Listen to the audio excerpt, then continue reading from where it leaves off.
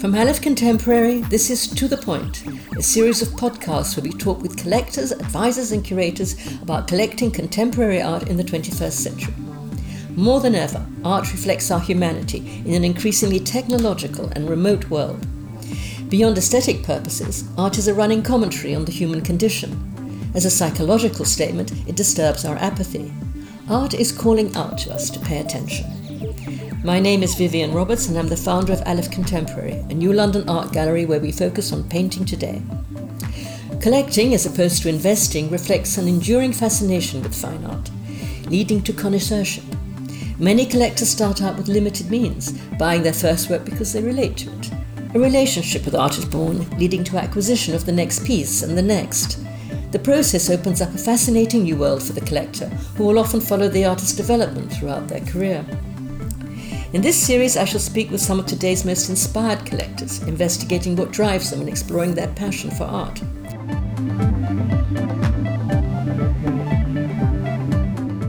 Today we talk with Jo Baring, curator, consultant and art speaker.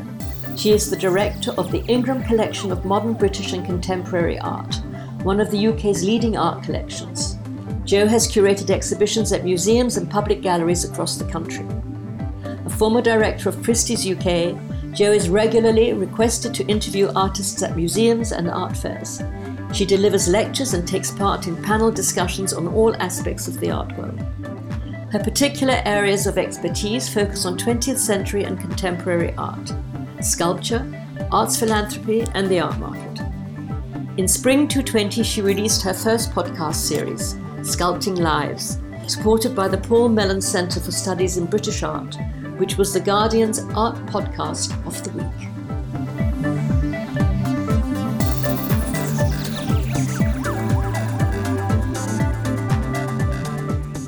Welcome, Jo. With Sarah Turner, Deputy Director for Research at the Paul Mellon Centre for Studies in British Art, you recently made a prize-winning podcast called Sculpting Live.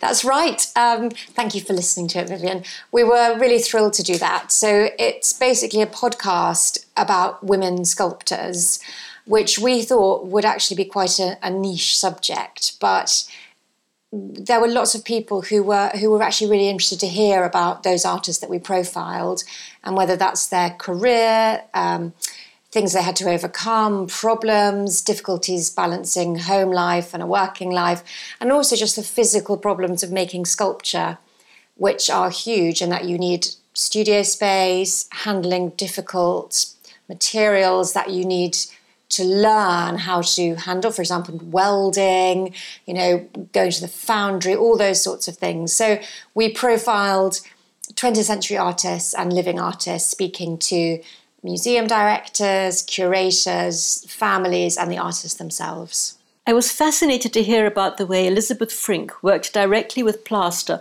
onto an armature, like Giacometti did.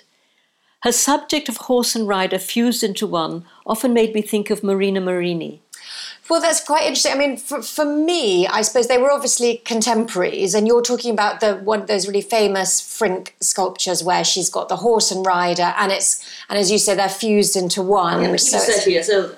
Yes, but I guess they were working at the same time. Yeah. But I don't think that there was any direct relationship as far as I know. And also, I think in terms of the way that the end bronze comes out, it's slightly different. And I think it's such a iconic image, the horse and rider, and they both handled it in the same way, in that the horse and rider are as one, so that the horse is as important as the human.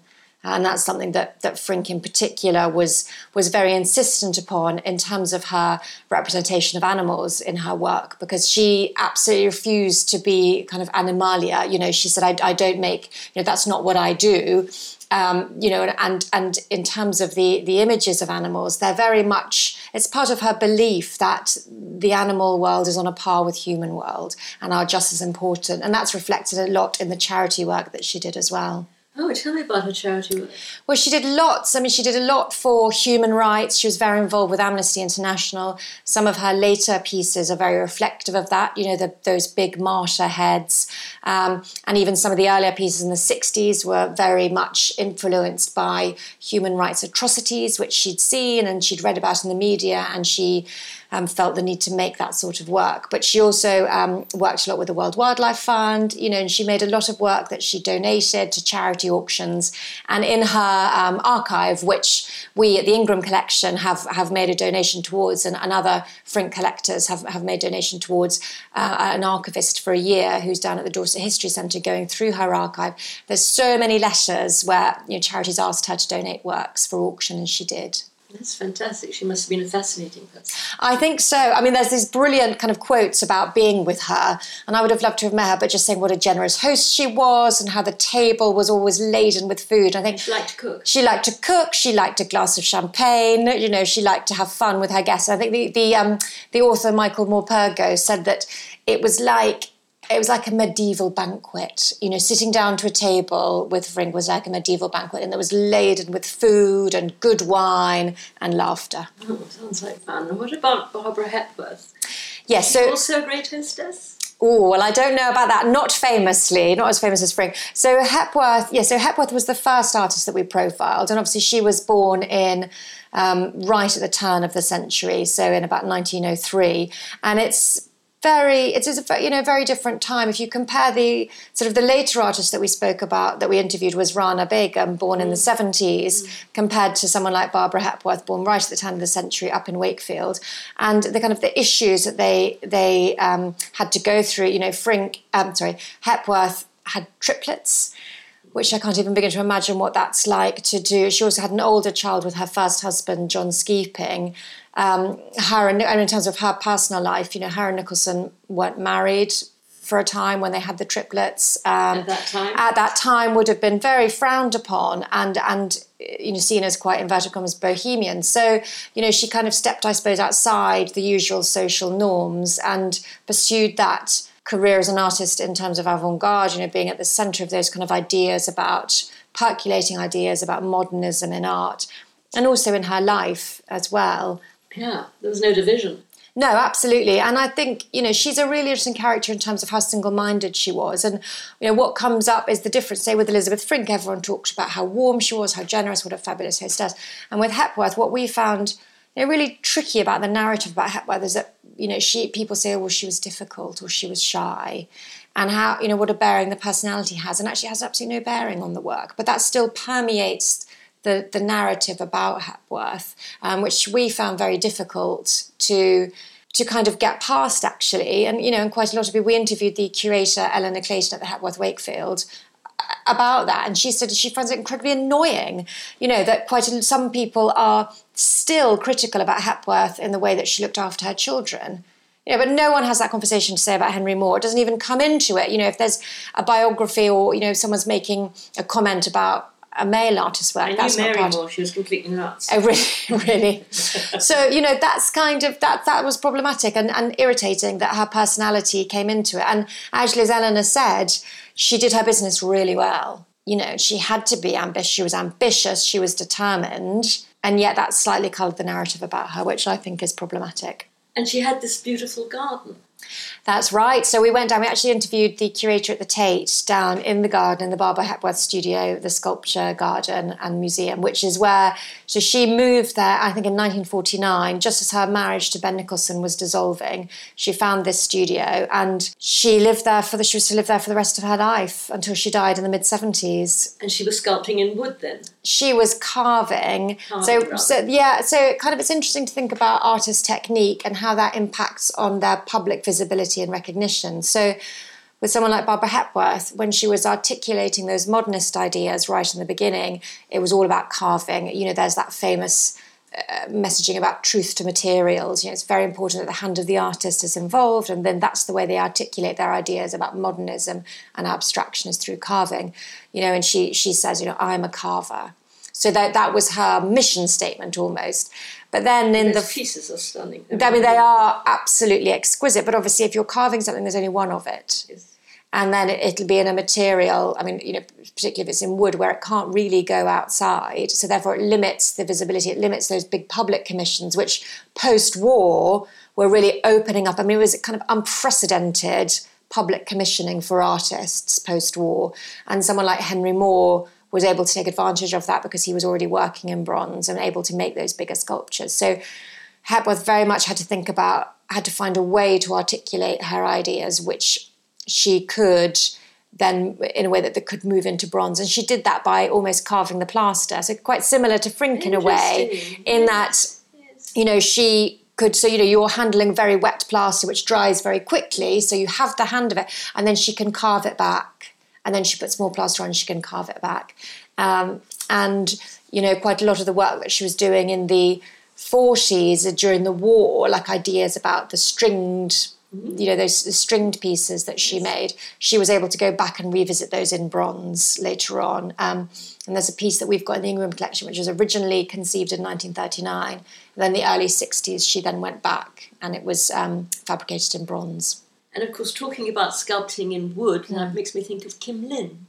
Yes, so Kim Lim is possibly, so she was the third artist that we profiled in the podcast, and possibly the least well known. It was really important to us to think about Kim Lim because her work is absolutely exquisite, and it's kind of interesting. She's a good case study almost in terms of how artists make it into the so-called canon, into the historical narrative. So there are over 80 works by Kim Lim in UK public collections, and yet no one's really heard of her. She had some very good shows during her lifetime, and for Kim Lim, what we identified was not only gender was a problem for her, but also race, and also how art history likes things to be very simple and likes things to be able to be clearly labelled. She was Asian. And exactly. So she came over from Singapore as a teenager, determined to study at art school. That's the thread that runs through the whole series, is determination, single-mindedness. She came from a family in Singapore, came over as a teenager to study at art school in the 50s, went on to meet her husband, the sculptor and artist William Turnbull, and stayed here. But she didn't want to be pigeonholed, and there was a very famous exhibition called The Other Story, which took place in the late 80s about that idea of gender in British art, of race in British art. And she sent a very polite letter back, but it said, "I do not wish to be othered," which I find fascinating in that, how, is it something interesting that we talked about with Rana Begum as well at the sort of the most contemporary of her artists. Her sculpture is very meditative. Yes, that's right. But also in terms of what impact does biography have on the way art is looked at. Kim Lim is very meditative too. Because they're both Asian. Yeah, so maybe there's something within those. Rana has spoken more recently about that kind of Islamic architecture and the repetition of motif, which is meditative and contemplative in Islamic art, and perhaps that has gone through with Rana, but that's only something that she's able to talk about now, because before she didn't want biography and race to impact on the way that her art is seen. Rana. Can you tell us about the exhibition you are curating, Women Artists in England, which will be on show at the Lightbox this autumn? Yes, so I was there yesterday having a look at what we're putting into the show. And that originally was supposed to be an exhibition based on sculpting lives, because we've got a number of works by Elizabeth Frink in the Ingram collection and works by Barbara Hepworth. And we were going to, borrow some works. And then as it turned out, due to the global pandemic and the situation, we were going to have headphones on with so people could listen to the podcast or listen to the interviews. And obviously we can't really do that in a gallery space. So we've changed it, and it's women in the Ingram collection now, and it's called Redressing the Balance. And so what it is, it's a kind of a historical, it's a take on historical works in the Ingram collection by women artists, and also works by artists who've graduated from art school within the last, say, 20 years, who've been involved in the prize that we do. And we're really proud, because actually I read an article, I think it was yesterday, I read the article that in 2012, the percentage of women artists in museum collections in Europe and the US was 3 to 5%. In permanent museum collections, is 3 to 5% of those are women artists. I know. Whereas the Ingram collection, overall it's 29%, but in our what we call the Ingram, the contemporary collection, it's about 63% are by women, and that wasn't deliberate. That was just buying the works that we liked, and obviously that's how it's come out. Yeah, I mean, and maybe that's reflective of the demographic coming out of art schools as well. Yes, and those who keep at it. Yes, so that's really good. So that show will be on. It opens at the Lightbox mid-August, and so what we're really thrilled to be able to do is present works. For example, there's a work by a young sculptor called Lucy Gregory, which is wonderful, and then she just graduated from the Royal College of Art a couple of years ago, and that's going to be in the show. And quite often, these are the first times that these artists are being displayed in a museum. So we're delighted to be able to do that at the Ingram Collection. And are you going to be showing painting as well? Well, definitely we're showing painting. Yes, we've got a lot of painting. There's also a young artist who I'm really excited about called Emma Prempe, who won the Ingram Prize last year with a really moving canvas. She also works in video, but we're showcasing the painting in this exhibition this summer, and we're also offering her a solo show at the Lightbox, which opens in December. Fantastic. Yes, so that really is about kind of offering opportunity and working with talented artists, which and of course, I love. Through you, we discovered Sophie Valence-Hunter. I know. Well, so Sophie is one of my favourite artists. So Sophie I'd known because actually Douglas Cantor, her husband, we bought his work from his degree show many years ago at the Ingram Collection before we even did the prize. And then we did the prize and Sophie entered and was one of our finalists, and I was delighted to showcase one of her paintings in the group exhibition at the Cello Factory. And I've kept in touch with both Sophie and Douglas. I think Sophie's work is incredible. And obviously I curated the show for Aleph Contemporary, Even Tigers Need a Rest, because I think Sophie is a very, very interesting artist. I think she's extremely talented. And she has a lot of depth. She does, and I can't wait to see where she goes with the work and her career. Yeah. So she has to really feel it before she does anything. She won't do anything as a commission. No. It's interesting. She's a real artist. I think. Are you saying that real artists don't do commissions? No, not because when it's very big and they have to do it sometimes. But I think they always find it difficult. It is. I've just been reading about Matisse having so much difficulty doing the dance for Tchouktchine. It's really hard doing a commission. It takes much more out of the artist. Yeah, and it takes longer. I think that's right. I think commissions are very tricky for artists. But no, with Sophie, I think she's a wonderful artist. So I was delighted to create that show for Aleph, and I've actually bought a piece by Sophie from Aleph. Bought the best piece. I bought the best piece, thank you, which, well, I love it. It's going to have pride of place in my sitting room. So it's kind of putting my money where my mouth is. I do it at work for the Ingram Collection, but also personally, I like to buy work by artists, young artists, where I can. Yes, I think it's a good idea. As director of the Ingram Collection of Modern British and Contemporary Art, could you tell us something about Chris Ingram's approach to collecting and why he set up the collection? Yes, so Chris Ingram was in advertising, and he had his own business called Chris Ingram Associates, which he sold back in 2001. And then he's the first to say he's completely obsessive about things, and he'd always loved art. And once he'd sold the business, he threw himself into art, and he was looking around for the particular period that he was interested in, because he didn't want to kind of just think, oh, well, I'll buy this or I'll buy one particular piece. He wanted to get really involved in a period and learn a lot about it. He was I think it was at a Sotheby's View, and I think he saw some of that kind of mid-century kind of post-war, post-Second World War imagery, which he absolutely loved. He said it was British art, exactly, sort of 20th century British art. And he said, very undervalued. And he said, I absolutely love this. What is it? And they said, it's modern British art. It's really, at that time they said, it's really unfashionable. You can build a star museum collection for X amount of money. And he said, okay, I'm in. And obviously ended up spending a lot more than that, but has got one of the premier collections of modern British art in the world. And his way of buying is completely visual. So his way of buying actually changed. So at the beginning, it was very visual and was based just on what he loved. So he said it was a complete joy to be able to go into a room and just say, I love that, and not know who it's by, because you come at things with so much baggage.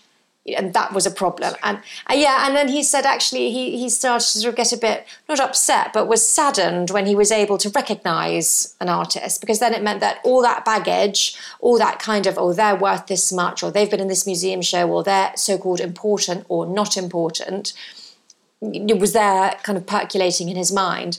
But actually, he always says that his motto is zig when others zag. So, which he lives by. And actually, so quite a lot of the artists we bought when they weren't hugely fashionable. So, for example, someone like Edward Burrough, was able to buy these, incredible, really powerful, intense, large-scale watercolours. And then obviously the one in that Sotheby's sale made over £1 million. In the Evil Frost sale. So, but kind of buying years before that. Also someone like William Roberts. And again, almost with Frink as well, because she isn't seen. I don't think she has the reputation that she ought to have. And so he very much just bought what he liked, but particularly with someone like Burrough, before the market, so it was kind of before the market quite a lot, in quite a lot of those modern British artists. I always recognise Elizabeth Frink because I'm drawn towards her work. And I go, well, who's that? Like, oh, it's Elizabeth Frink. Yes, there's something very moving and emotive in Frink's work, which I think speaks to so many people.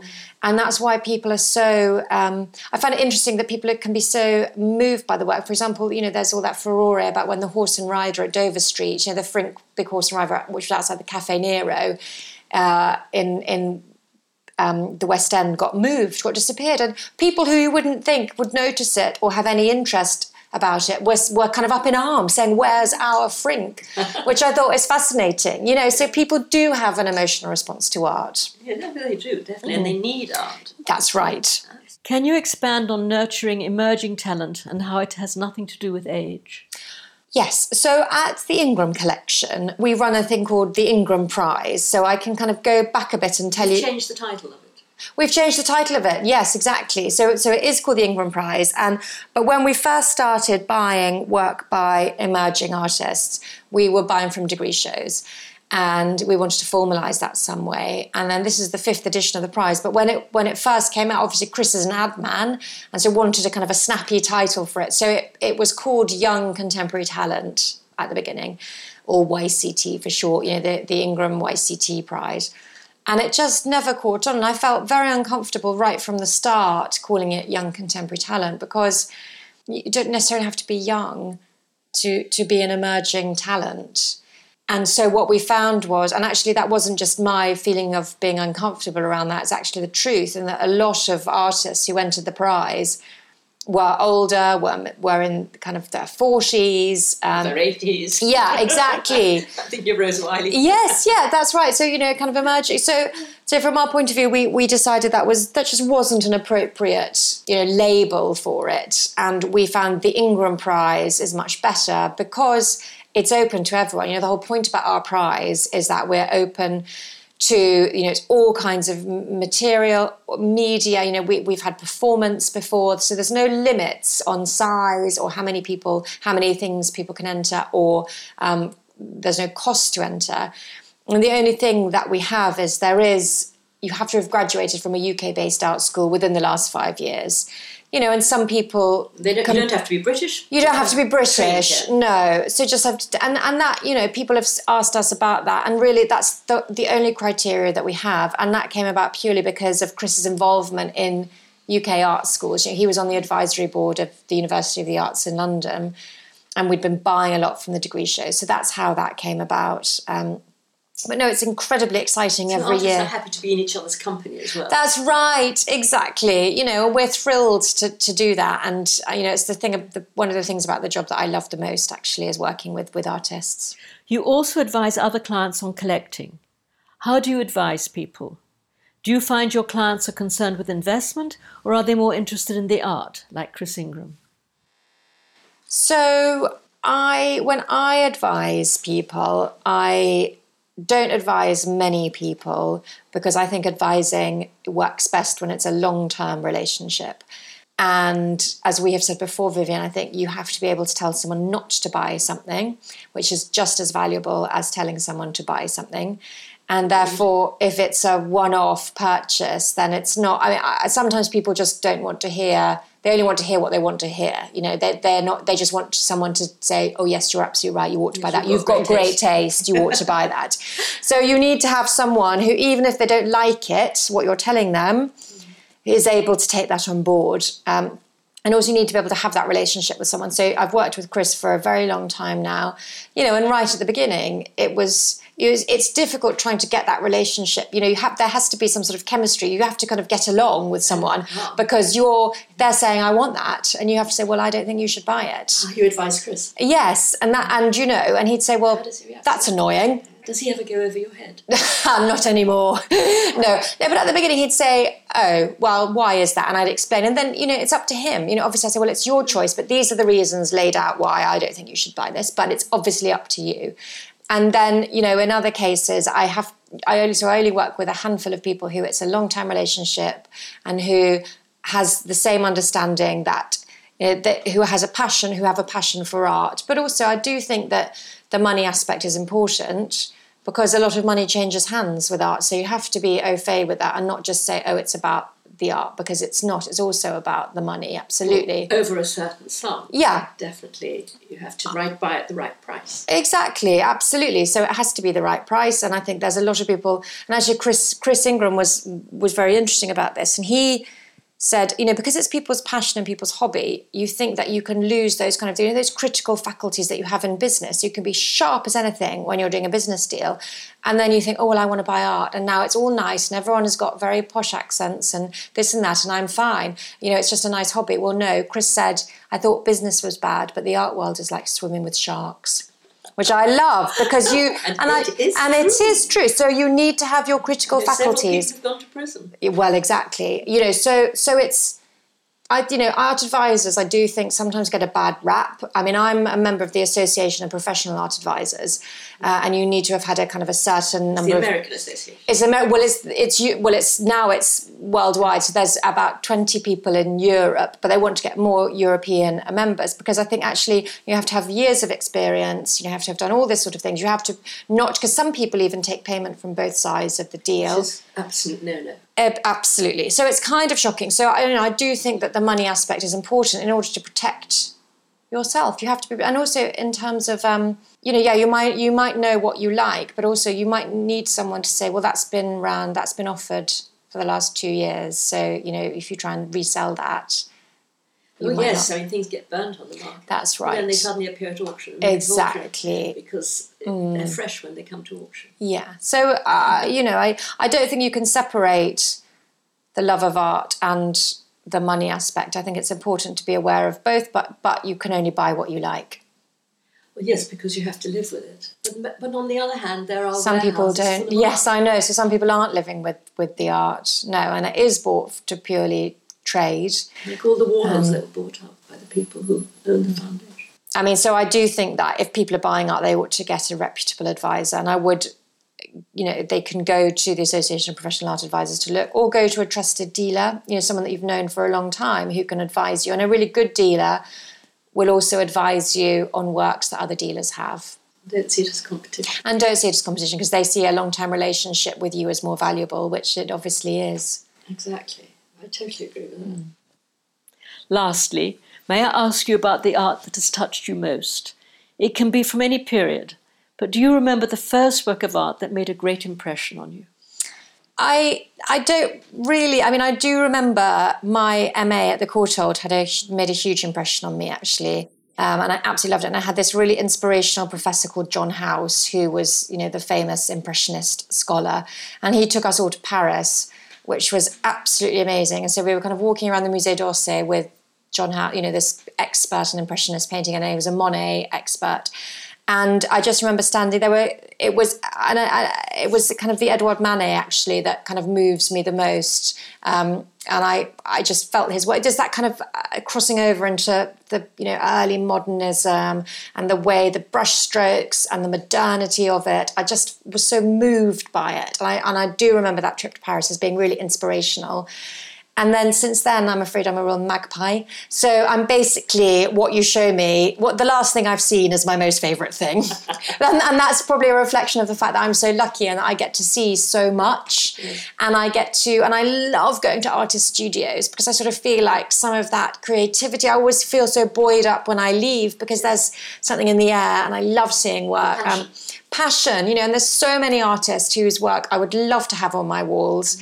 And I bought a lot actually over lockdown through the Artist Support Pledge, which was fantastic. I think Aleph involved in that as well in some way, or did you? Artists were. The artists, we had quite a lot of your artists were, which I thought was fantastic, and I hope that was good for them. Yes. And then got them through the dire straits. Yeah, I mean, it was a really great initiative. So a lot, and obviously sculpture. There's an artist who I absolutely adore called Brian O'Casey, who's dead now, but he was working down in Cornwall. He was Barbara Hepworth's one of her studio assistants. Was very involved in that kind of St Ives school. His work is held in the Tate. And I love him. So I've got 2 sculptures by him, actually, which I love. And so for me, I think I love it when I have a story, when I know the artist. So I can look at the work, which I love, but also, and that makes me think about the artist. Part of a relationship. Part of a relationship. And so particularly my work by Sophie Valence-Cantor, which I've bought from Aleph, is currently being stretched. And I can't wait to have that on the wall, because I know that when I look at it, I'll think, what a fantastic piece. But I'll also think of Sophie and Douglas and how long I've known them, and what kind of ambitions and hopes that they have for their careers, and that, and just that relationship just makes me happy.